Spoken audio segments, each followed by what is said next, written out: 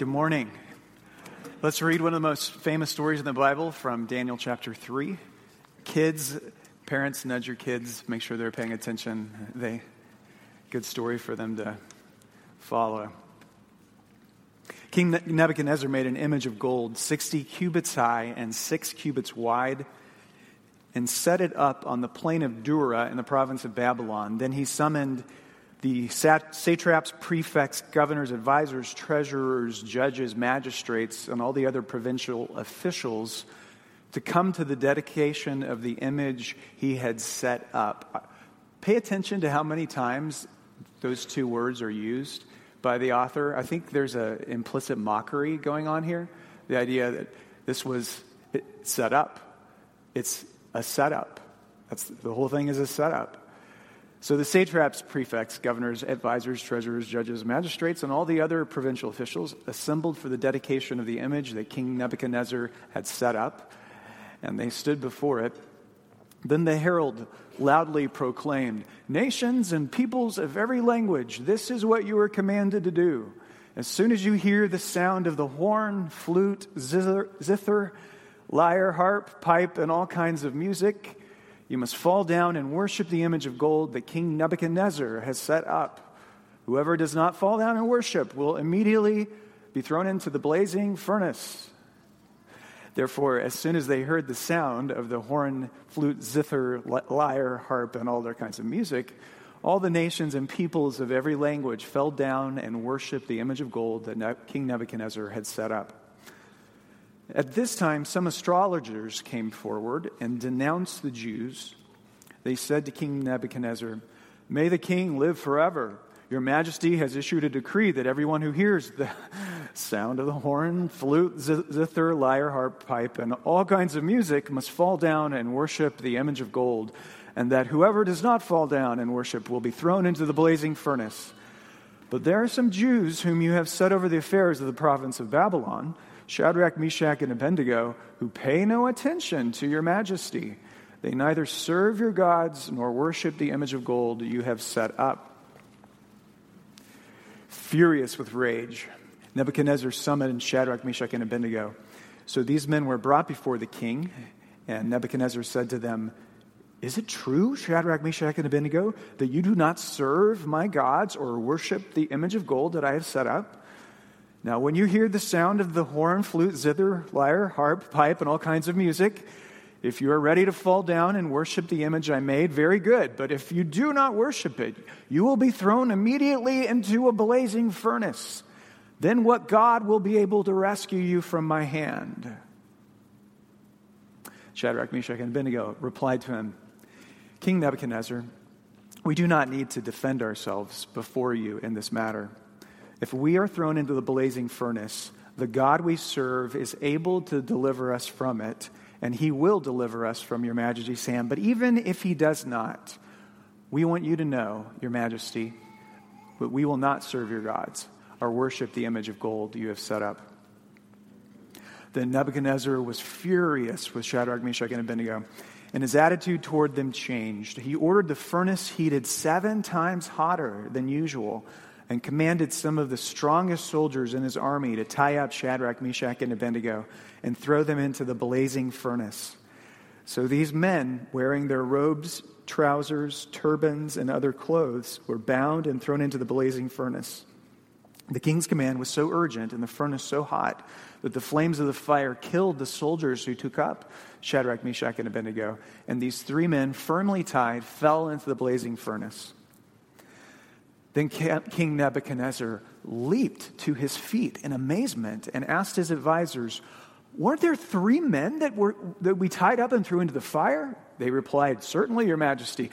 Look, I see 4 men walking around in the fire, unbound and unharmed, and the 4th looks like a son of the gods." Nebuchadnezzar then approached the opening of the blazing furnace and shouted, "Shadrach, Meshach, and Abednego, servants of the Most High God, come out, come here." So Shadrach, Meshach, and Abednego came out of the fire, and the satraps, prefects, governors, and royal advisors crowded around them. They saw that the fire had not harmed their bodies, nor was a hair of their heads singed. Their robes were not scorched, and there was no smell of fire on them. Then Nebuchadnezzar said, "Praise be to the God of Shadrach, Meshach, and Abednego, who has sent his angel and rescued his servants. They trusted in him and defied the king's command and were willing to give up their lives rather than serve or worship any god except their own God. Therefore I decree that the people of any nation or language who say anything against the God of Shadrach, Meshach, and Abednego be cut into pieces and their houses be turned into piles of rubble, for no other God can save in this way." Then the king promoted Shadrach, Meshach, and Abednego in the province of Babylon.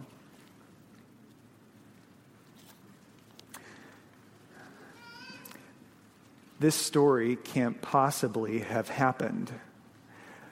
It can't possibly have been real. It's a quaint little children's tale, but it can't be recording to us historical fact, can it? That's what a modern reader thinks when we read it. Before we dismiss the historicity of this account, does this name sound familiar? Does it ring a bell? President Saparmurat Niyazov of Turkmenistan. I kind of doubt that it does. He ruled the former Soviet Republic of Turkmenistan from 1985 to his death in 2006. It's a recent history. Some of the bizarre legislation he passed as a totalitarian ruler of that country included banning the use of lip syncing at public concerts because of its detrimental effects on the musical arts. Female TV news anchors were prohibited from wearing makeup because apparently Turkmenistanian women don't need any. Men were forbidden to wear bushy beards. He ordered an ice palace to be built near the capital city, despite it being located in the middle of a hot desert. He renamed all of the months of the year after the members of his family. He set up literally hundreds of golden statues around his country, the most prominent of which was displayed above the Arch of Neutrality, a statue that rotated 365 degrees every 24 hours so that it would always be him standing and facing the sun. And that was only 20 years ago. Recent history. And I'm sure that if we did a little digging, we would find similarly bizarre and grotesque stories about other regimes in this world, North Korea, other countries in Africa. History is littered with craziness. Life is crazy, especially when absolute power is put into the hand of one person absolutely. So when I read Daniel chapter 3, I don't have any trouble believing that this really happened because human history is filled with the bizarre. Here is, though, how I think it happened. Nebuchadnezzar in chapter 2 was just given a dream that indicated his empire was fragile. You remember that? The feet of this empiric statue that he sees in the dream were comprised of this unstable mixture of clay and iron, which he probably interpreted to somehow be communicating that there is internal disunity within his nation. Well, what better way to instill unity and national pride than to create a national monument? A monument to the glory of the Babylonian Empire. It stood 90 feet high by 9 feet wide. I think that's the 60 cubits and 6 cubits respectively. So 90 by 9 is a 10-to-1 aspect ratio, very skinny. One of the reasons we're pretty sure this is not a statue, a life-size statue of Nebuchadnezzar, is because it would be grotesquely disproportionate at a 10-to-1 aspect ratio. To give you a point of comparison, the largest ancient statue, the largest one in the ancient world was the Colossus of Rhodes. That stood 107 feet high with a base of 60 feet. So this is not a statue of Nebuchadnezzar per se, rather it is an obelisk. It is a gold, shining, gleaming obelisk, much like the Washington Monument, with perhaps a statue of Nebuchadnezzar perched on the very top. You can't help but notice when you read the story how often music is emphasized in this text. It's almost as if he creates a music festival, a summer concert series, a carnival, a great shindig, a 4th of July kind of, what is it? What do we call it on PBS? A Capitol Fourth. Well, they create their own Capitol Fourth, devoted to the pride of the nation. In fact, one scholar suggests it's possible all of the musical traditions of the different groups of his empire would take turns coming up on stage, displaying their heritage of their region. And you'd have this great melting pot of cultures all coming together to celebrate in one act of civic pride the glory of Babylon. One king, one empire, one good old-fashioned totalitarian regime dressed up in a multicultural experience. Sure, some citizens will lose some of their civil rights and some of their freedoms, but of course, it's always justified for a higher good. We have to conform for the good of national unity and, most importantly, national stability. Well, what then do you call the people who fail to comply? I think you call them national heretics. By refusing to bring worship and tribute to the idols of the nation, this is the key. By refusing to bring worship and tribute to the national idols, they are national heretics. And what do you do with a heretic but burn them at the stake? So these heretics can be sacrificed to the gods in this grand altar fire that they have conveniently located there at the ceremonies in the form of a fiery furnace. Funny how history repeats itself.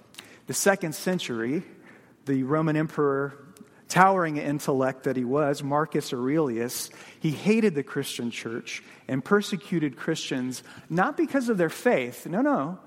It was because of their blasphemy. That was actually the word that he used. Blasphemy.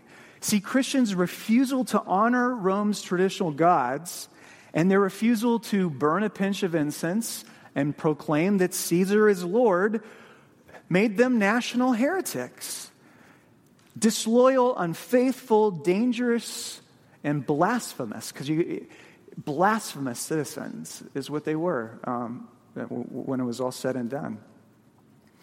You find something similar in Islamic countries today. While they don't require Christians in, say, Pakistan or Malaysia or Uzbekistan, Christian citizens are not required to worship Allah, but their civil rights and their religious freedoms continually are constricted. They lose more and more and more, it seems like, every year. They make it very, very difficult for Christians to operate according to their religious convictions. And they don't view Christians as loyal, faithful citizens of Pakistan and Malaysia. Rather, they're a threat to a stable society.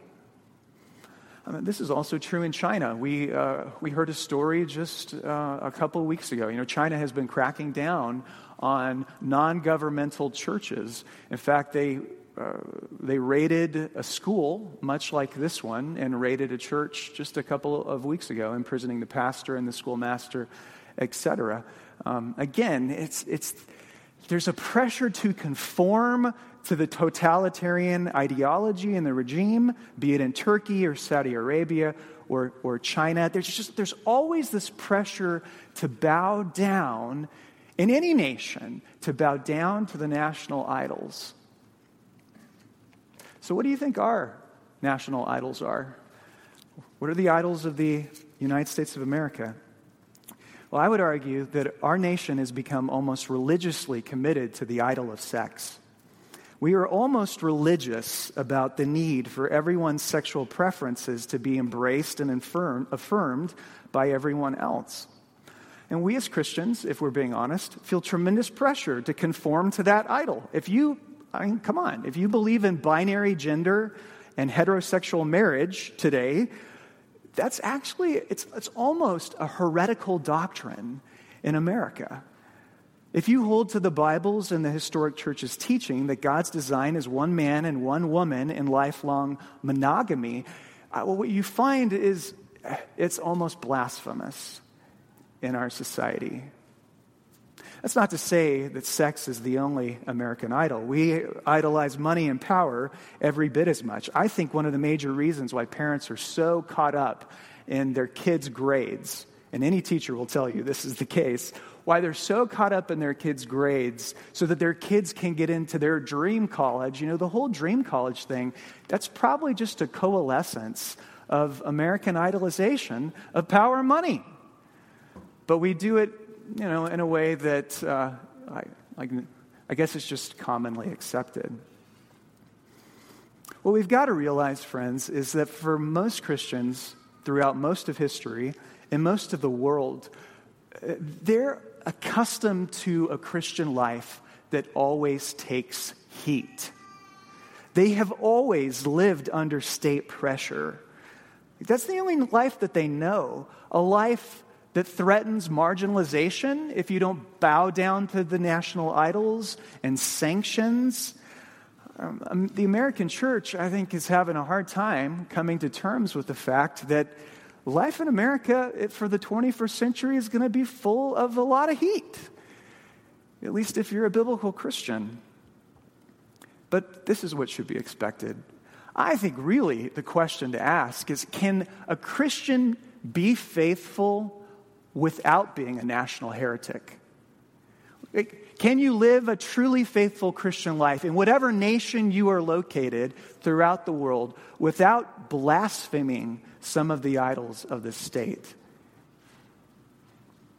Well, enough on that. Let's look at some of the highlights from the passage. 3 of them I want to point out to you. Number 1,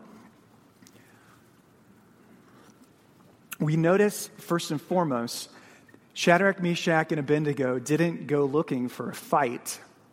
They weren't looking for a fight, but they were ready for a fight when it came. They were looking for a fight. The Sunday school flannel graphs we were shown as kids that depicted 3 men standing tall while everyone else is prostrate on the ground, kind of like Muslims at prayer. You know the image that I'm talking about. That Sunday school image is almost certainly mistaken. Did you notice the text? It strongly hints at the fact that they simply weren't there. They did not attend the festival. They were persona non grata, and they were snitched out by a group of jealous bureaucrats. If you know anything about the book of Daniel, this is exactly what happens 3 chapters later in Daniel chapter 6, when the king decrees that you're no longer to pray to any god but himself. Daniel defies that order by quietly going into his house, closing the door, and beginning to pray. And he gets snitched out by a bunch of jealous bureaucrats. Another way to think of it, Shadrach, Meshach, and Abednego, they kind of get sued. This is a bit of a lawsuit. These Babylonian officials, in essence, bring a lawsuit against them to the executive branch. And in a very quick order of the court rules against these 3 Jewish men. And then there are the accompanying state-sanctioned punishments that come by losing in court. I just think it's funny that that's how the world worked 2,600 years ago. Lawyers were still in charge then, as they are today. And you get sued when you defy the state. But all signs in the story, I thought the lawyer joke was funnier, by the way. All signs in the story indicate that they were quiet, they were polite, they were non-obtrusive. They just didn't show up for the festival. And when they did show up, now there's a small detail here I've never seen before. I found it amazing. When they're brought before the king in verse 21, if you look there, what kind of clothes are they wearing when they're brought before the king? It says they're wearing robes, trousers, and turbans. Have you ever seen a Jewish man wear a turban before? That's not Jewish clothing. That's Babylonian clothing. You see what's going on here? They're trying to fit in. Really, they're trying to fit in. They've taken Babylonian names. They're wearing Babylonian clothing. They're serving in a Babylonian administration. They are trying to fulfill what we talked about in the first sermon in the series, trying to fulfill Jeremiah 29, assimilating and seeking the common good of the society. They're trying while still living true to their religious convictions. They don't wear the Yahweh is our God protest t-shirts.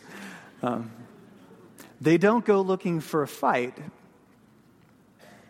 but they're ready for one when it comes. And I would say wherever the church is located in this world, whatever nation she is located in, she must be prepared to face the heat. The church is not looking for trouble, but she must stand fast when trouble comes.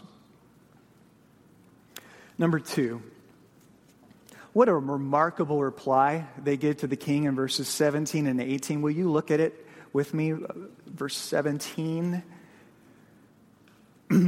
If we are thrown into the blazing furnace, the God we serve is able to deliver us from it, and he will deliver us from your majesty's hand.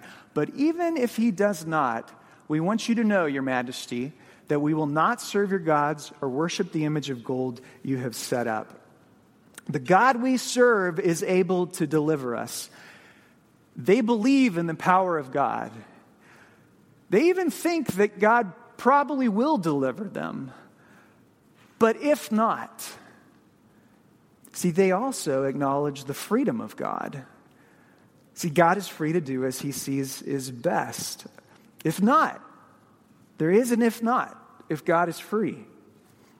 I can't tell you how many times over the years I've heard from other people who their story follows a similar pattern. It's the whole, I used to trust in God. I had a close relationship with God. But then I asked him for some really important things, and God didn't come through for me. He kind of let me down. So now I don't believe in God anymore. Ever heard that story before? Well, that's the story of you married him for his money.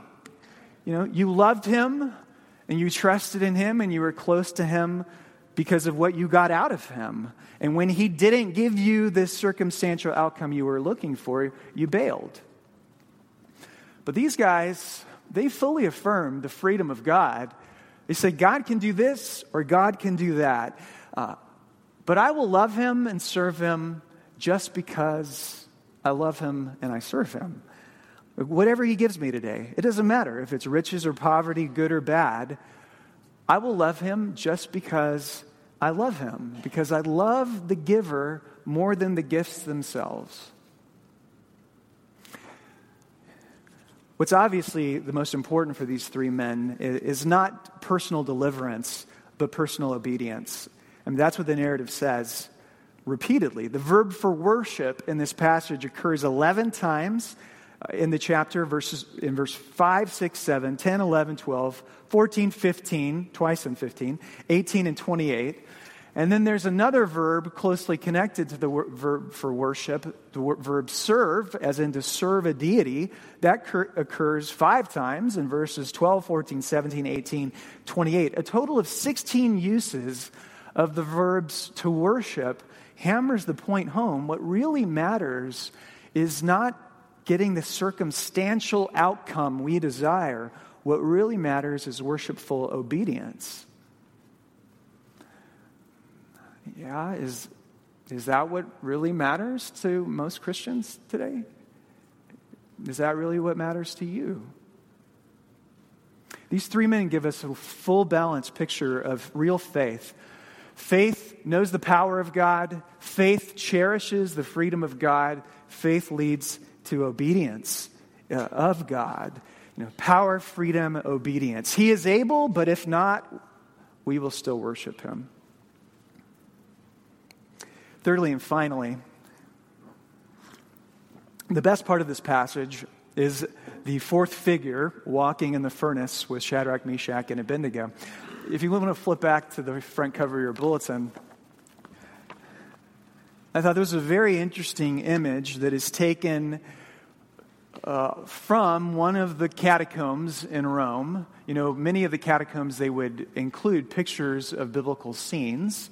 And so here we have, dating back to the 3rd century, same time as Marcus Aurelius, interestingly enough, the Priscilla catacombs have the 3 men in the fiery furnace. I love everything about this picture except for the bird.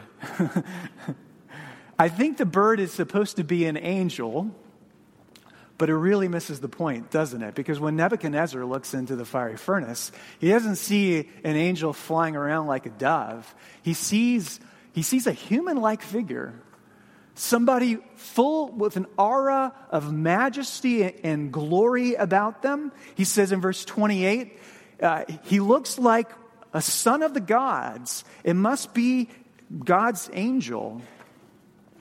In the Old Testament, there's a particular figure that keeps showing up again and again called the angel of the Lord. Peter Leithart did a great job talking to us, I think it was last Friday night, on how the angel of the Lord is a figure, demonstrates to us the plurality of God in the Old Testament. That there seemed to be more than one person of God. There's Yahweh, and there's the angel of the Lord in the burning bush. It says the angel of the Lord went into the bush and it caught fire, and then God spoke from the bush. But whose voice was coming out of the bush? It says it was the voice of the Lord. Or was it the voice of the angel? We're not quite sure. See, the angel of the Lord in the Old Testament, he talks a whole lot like God, and he receives worship much like God. You say, well, who is this guy? Well, we know who the guy is. It's the pre-incarnate second person of the Trinity. This is Jesus that walks with them. I know you're shocked to hear me say that, but it is Jesus, the eternally begotten Son of God, who looks like a sons of the gods. Even a pagan king can recognize his glory. This is Jesus before he was born of the Virgin Mary. And we see such a great picture of his ministry here. Verse 29. Nebuchadnezzar, at the end of the ordeal, he summarizes it in verse 29 this way. He says, "No other God can save in this way." He spoke much wiser and better than he even realized. Why didn't God reach into the fiery furnace and drag Shadrach and Meshach and Abednego out? Because he didn't. How did he save them? He went into the fire himself. No other God saves this way. Why did he walk around there in the furnace of suffering? It's an indicator of what the Bible tells us. Only the God of the Bible goes into the fire and endures the sufferings of this world. It's a picture of what the second person of the Trinity would do for us on the cross. The final thing we note is the wonderful, simple fact that when Shadrach, Meshach, and Abednego suffer, they don't suffer alone. They're not suffering alone. See, Daniel 3 is a marvelous, beautiful depiction of Isaiah 43. Remember that passage? That when you pass through the waters, I will be with you. And when you walk through the fire, you will not be burned. The flames will not set you ablaze. And that is what God promises to everybody who belongs to him. When you walk through the furnace, I'll be there. You can feel him there. You can feel the presence of Jesus there. You know what else you might feel? Verse 25. He said, "Look, I see 4 men walking around in the fire, unbound and unharmed." The fire didn't harm them. The fire burned away their bonds, so they weren't tied up anymore. What you might actually feel is liberty in the furnace, in the fire. I know it seems like a strange place to think of experiencing spiritual liberty in the crucible and fire of suffering, but that, in fact, has been many of our experiences. Some of us would say, I've never known in all my life a time where I felt more alive to God, more free and unbound than when I was suffering greatly. Because he was with me, and my chains fell off, my ropes were burned, and I was free. In the year 1555, the Bishop of London was Nicholas Ridley, and the Bishop of Worcester was Hugh Latimer. They shared a prison cell in the Tower of London. They were there by order of Queen Mary, a.k.a. Bloody Mary, whose intent was to return the Anglican Church back to Roman Catholicism. When Nicholas Ridley was asked if he believed the Pope was heir to the authority of Peter as the foundation of the church, he replied that the church was not built on any man, but on the truth. Peter confessed that Jesus Christ was the Son of God.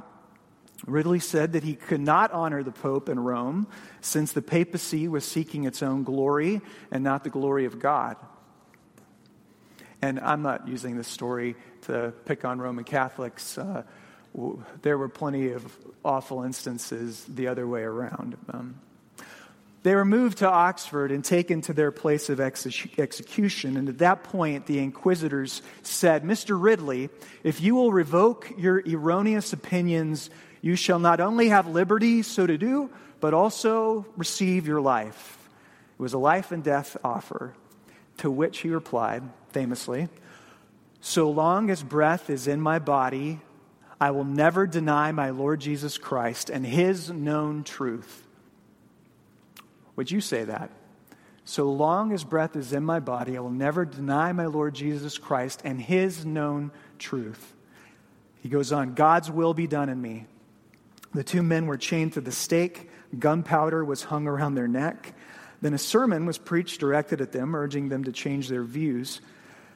Finally, Hugh Latimer most famously responded with the words, "Be of good cheer, Master Ridley, and play the man. We shall this day, by God's grace, light up such a candle in England as I trust will never be put out."